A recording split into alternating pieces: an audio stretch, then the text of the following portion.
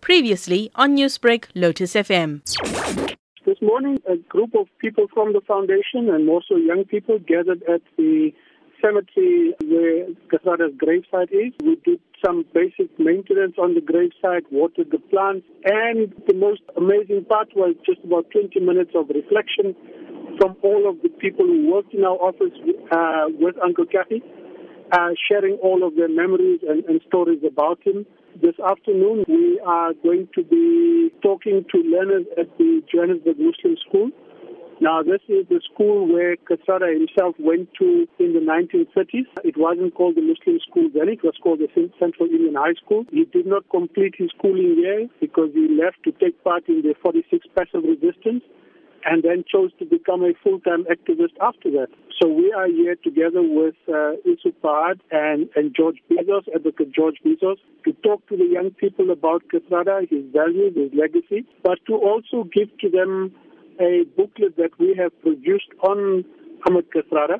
This work is, however, in preparation for a huge launch of a youth workbook on the life and times of Ahmed Kathrada that takes place this coming weekend at Constitutional Hill. That workbook is meant to teach young people about the values of their generation, but to also enable them to take forward those values in the struggles that young people today are embarking on.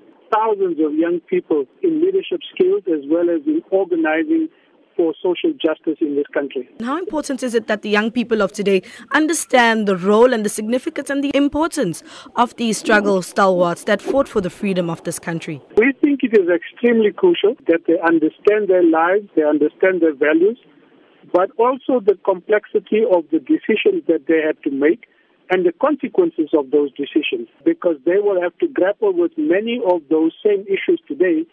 And if perhaps they understood the basis on which people made decisions, they might find value in that reasoning as they embark on their own issues and struggles in contemporary South Africa.